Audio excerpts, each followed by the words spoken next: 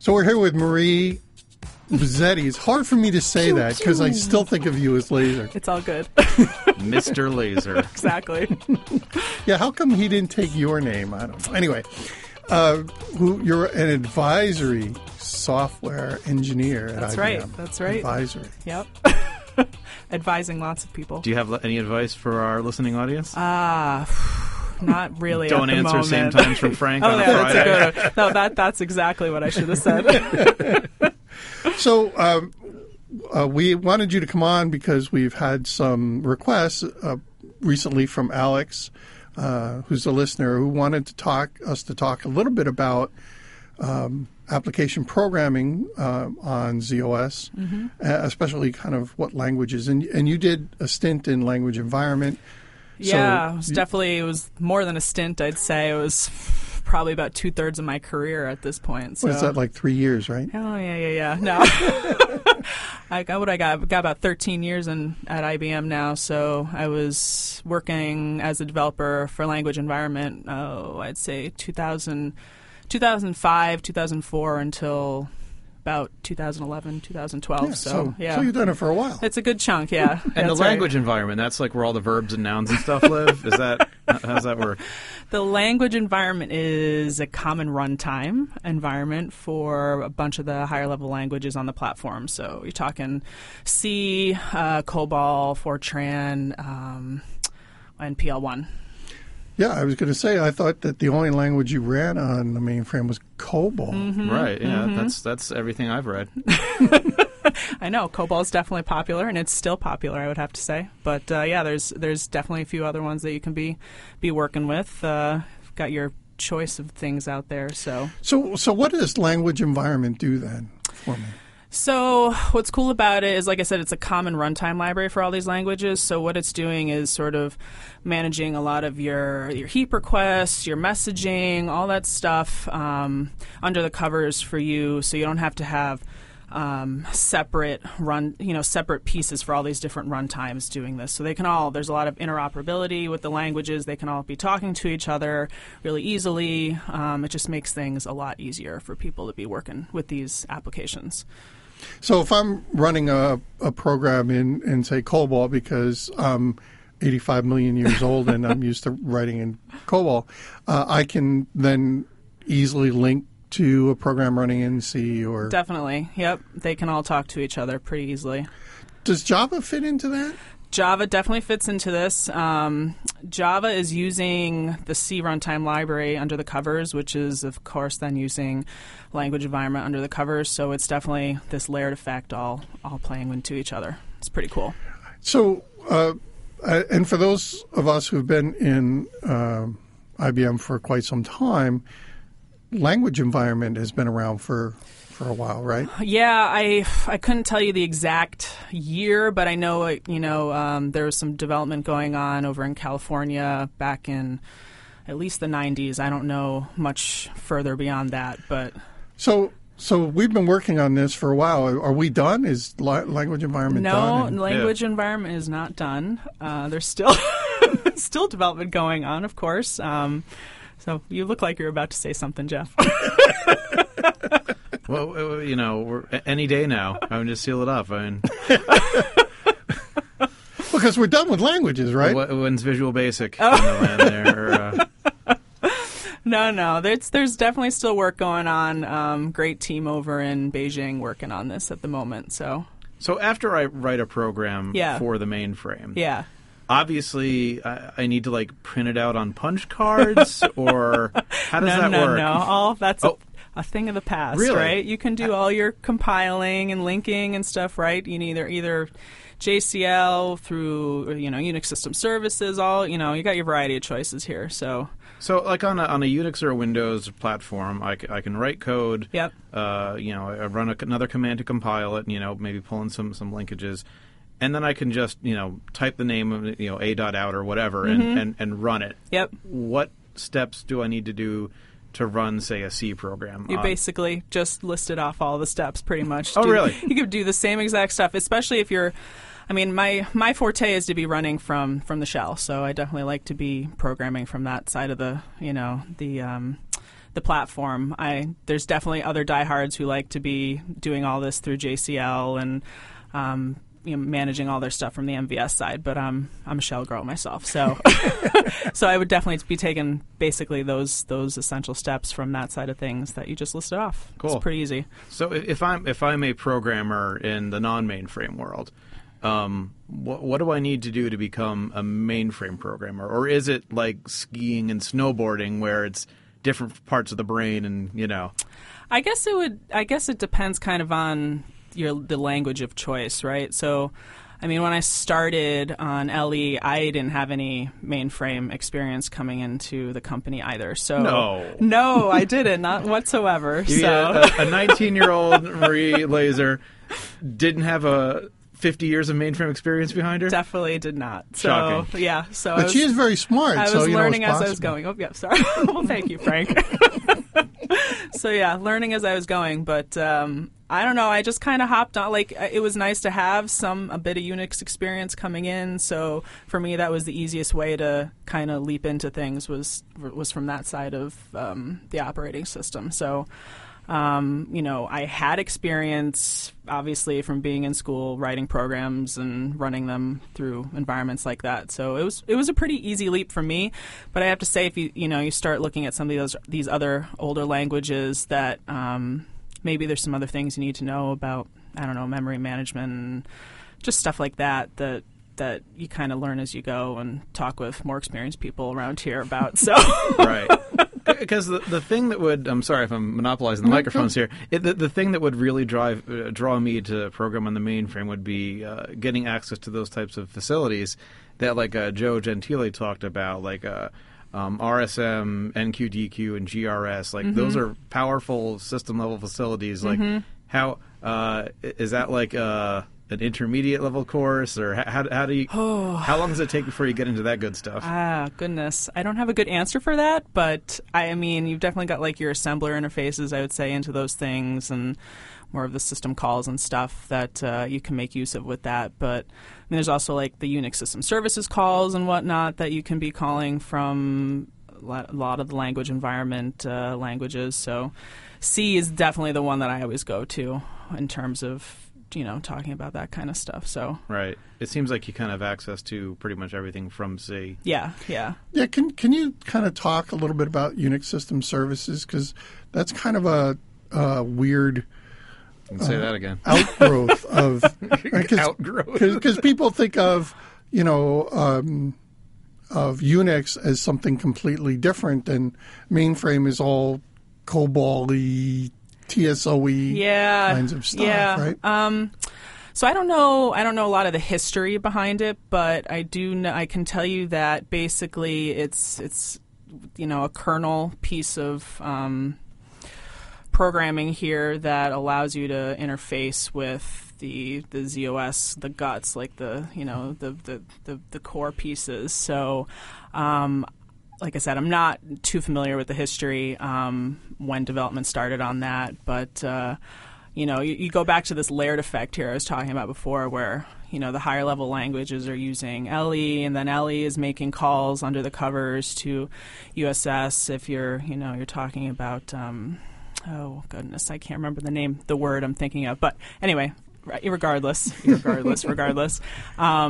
It's just this cool layered effect where eventually you'll make your way down into the core pieces and be able to access stuff if you have the right authority. Well, and that's kind of the neat thing, right? Is that with language environment, I have the ability to take advantage of a lot of that lower level capability without having to know how it works, right? And so Unix System Services came out of that whole MVSO environment, which, if I recall correctly, was due to government requirements. We wanted to be able to kind of connect with the government, and one of the things that we had to do was be POSIX compliant. Yes, that's the word I was looking for. So there it is. We'll just dub that in. Yes, that's the word.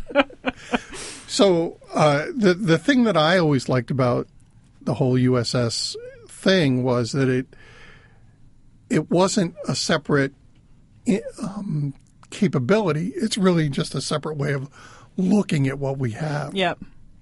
And so you have the ability to kind of issue these calls, and to you they look like regular old Unix calls. And underneath the covers, it does whatever it is it does to make it. Yeah, making lots of decisions, definitely dependent on kind of some options that you might have set in the environment or environment variables and whatnot. So, yeah. But over time, a lot of the USS stuff became integral to setting up and installing new middleware and applications and stuff like that, especially when it came to or comes to file systems. Yep, for sure. I know that all those the people I know, at least in those development areas, they all work pretty closely together and are ZFS. ZFS, NFS. I don't know. Geez, there's all the FS's one there. We'll have to get somebody who can talk about FS's. Yeah, all the FS's. All the FS's. But we had, we've had somebody on talk a little bit about ComServer, and a lot of that takes advantage of these Unix System Services capabilities, right? So the neat thing about a lot of the USS stuff is it's almost like for those older Z people, assembler macros, right, which would fill in so that you didn't have to memorize every single capability, right? So I like to think of USS as a shorthand way of getting into a lot of the underlying infrastructure. That's a cool way to think about it. I like that. Because it allows me to not have to worry or think about, right? And Lord knows if I don't have to think, that's a good thing. We're all a whole lot safer. Well, I just remember I had been working on ZOS for a couple months maybe, and it was like, okay, this is completely new. This is alien technology. I need to figure it out. And then someone's like, oh, yeah, you have to drop into USS. And I'm like, wait, there's a Unix shell here? Like, why aren't we just using this for everything? I know. Like I said, it's definitely my favorite place to hang out. Yeah, give me something familiar. Oh, you mean I can telnet into this too? Yeah. It's awesome. Yeah, well, we try not to get people to telnet in these days, right? Yeah, right. Let's SSH. I was just going to say, let's do the SSH route instead. But I mean, I was being period correct. But I mean, that's kind of the neat thing, right? Is I can SSH in, and it's a shell. It's a POSIX compliant shell, and I don't have to set it up the way you like, and it's really definitely nice. So the diehard MVSers, in the world will say, oh, I would never do that. I would use OMVS. Do you ever use OMVS? I actually do still use OMVS. Do you really? I do. Sometimes I'll have both, a terminal and then where I'm SSH'd in, and then OMVS opened as well. There's just something because that's what I first learned on when I started was through OMVS and using OEdit and all those things to do my development work. So there's just a part of me that really loves to go in and use all the function keys, and that it just sounds so ridiculously silly, but yeah, I do still use it, especially for some of the things where you're talking about like ASCII to PSYDIC conversions and all that stuff. Sometimes I find it just easier. I'm just going to go log on to the green screen and go check things out through there. So I definitely have both of them open mostly at the same time. So can you explain to somebody who's really not a Z person what OMVS is? And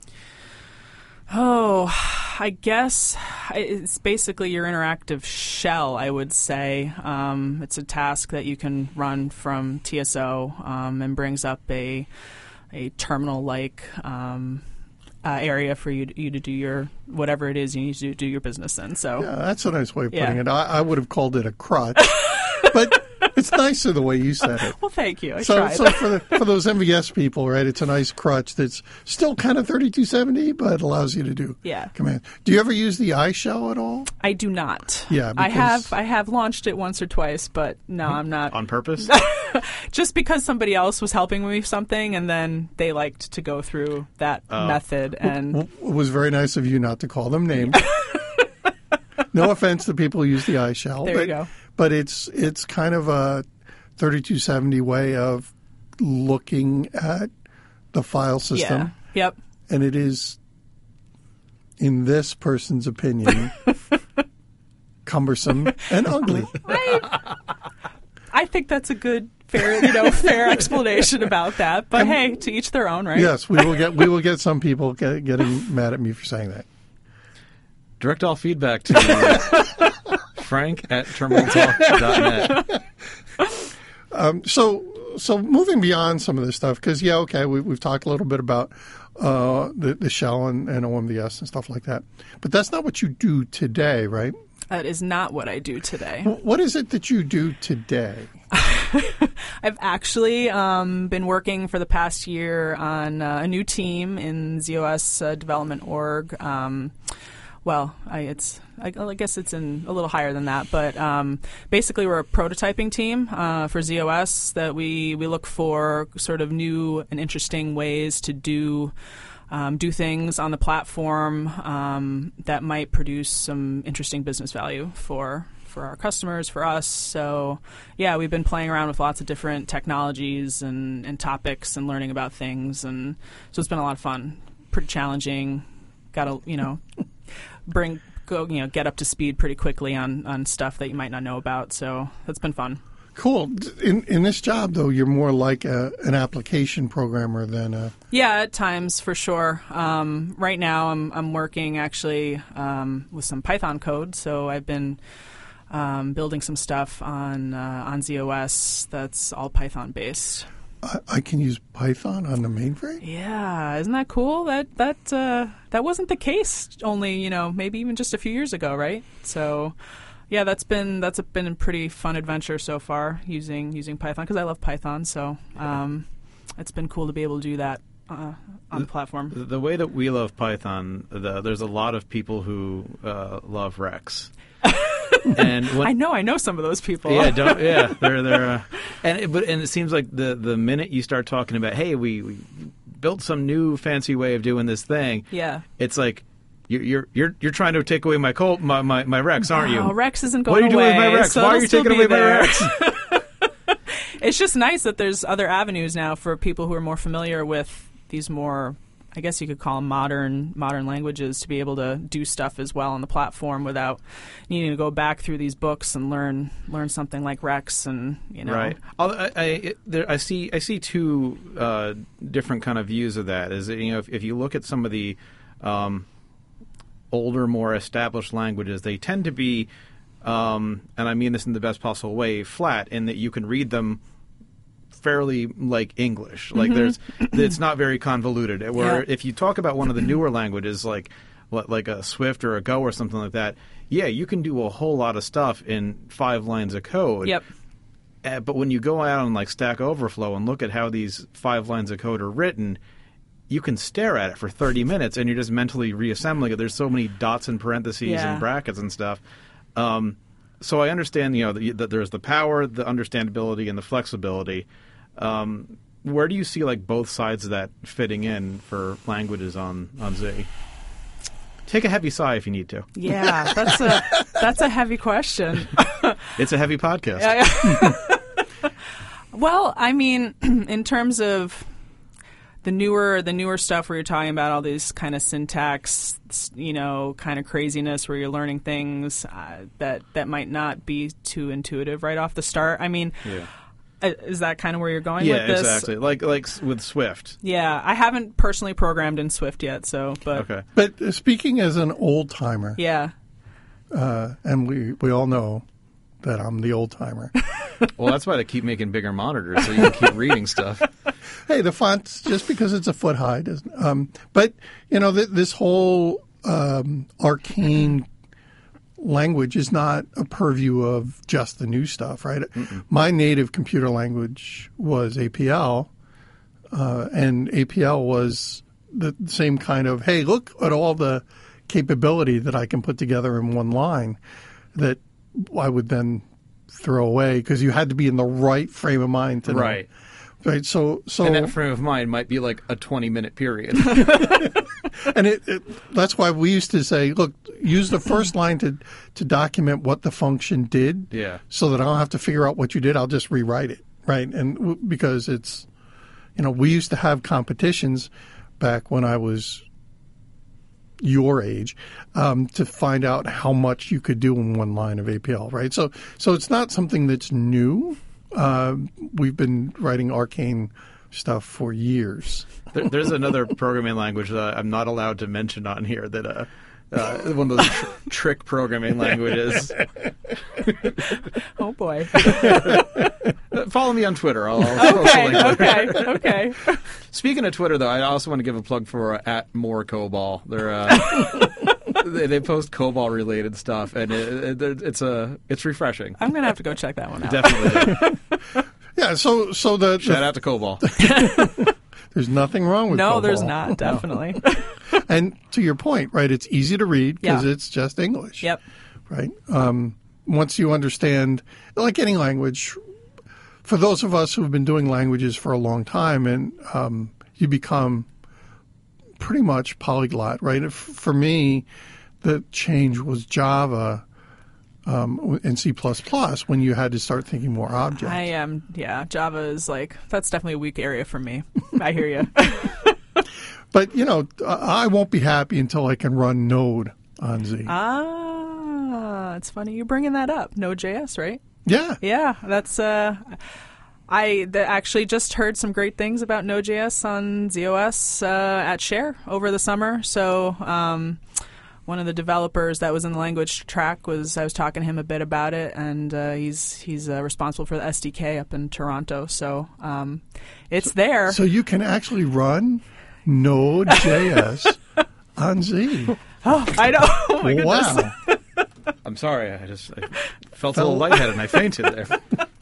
Okay, now though, it sounded. Before I blacked out there, I heard some weird things. It sounded like you were saying you can run Node.js on a mainframe. Indeed, that is the word on the block. Jeff, get up! Oh my Lord.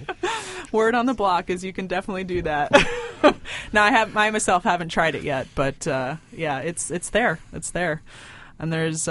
I don't know if you ever get. I was mentioning his name before, but Jorian Sui. I don't know how to say his last name, but up in Toronto, if you get a chance to talk to him, he'd be a good person to check out. Yeah, tell you about Node.js a bit more. Cool. Yeah. Nice. Cool. Well, this has been a really cool conversation. It was a pleasure to be here. Yeah, not too many people say that. You guys are great. You always make me laugh, so it's a good time. Well, thank you. You've been listening to Terminal Talk with Frank and Jeff. For questions or comments, or if you have a topic you'd like to see covered on a future episode, direct all correspondence to contact@terminaltalk.net.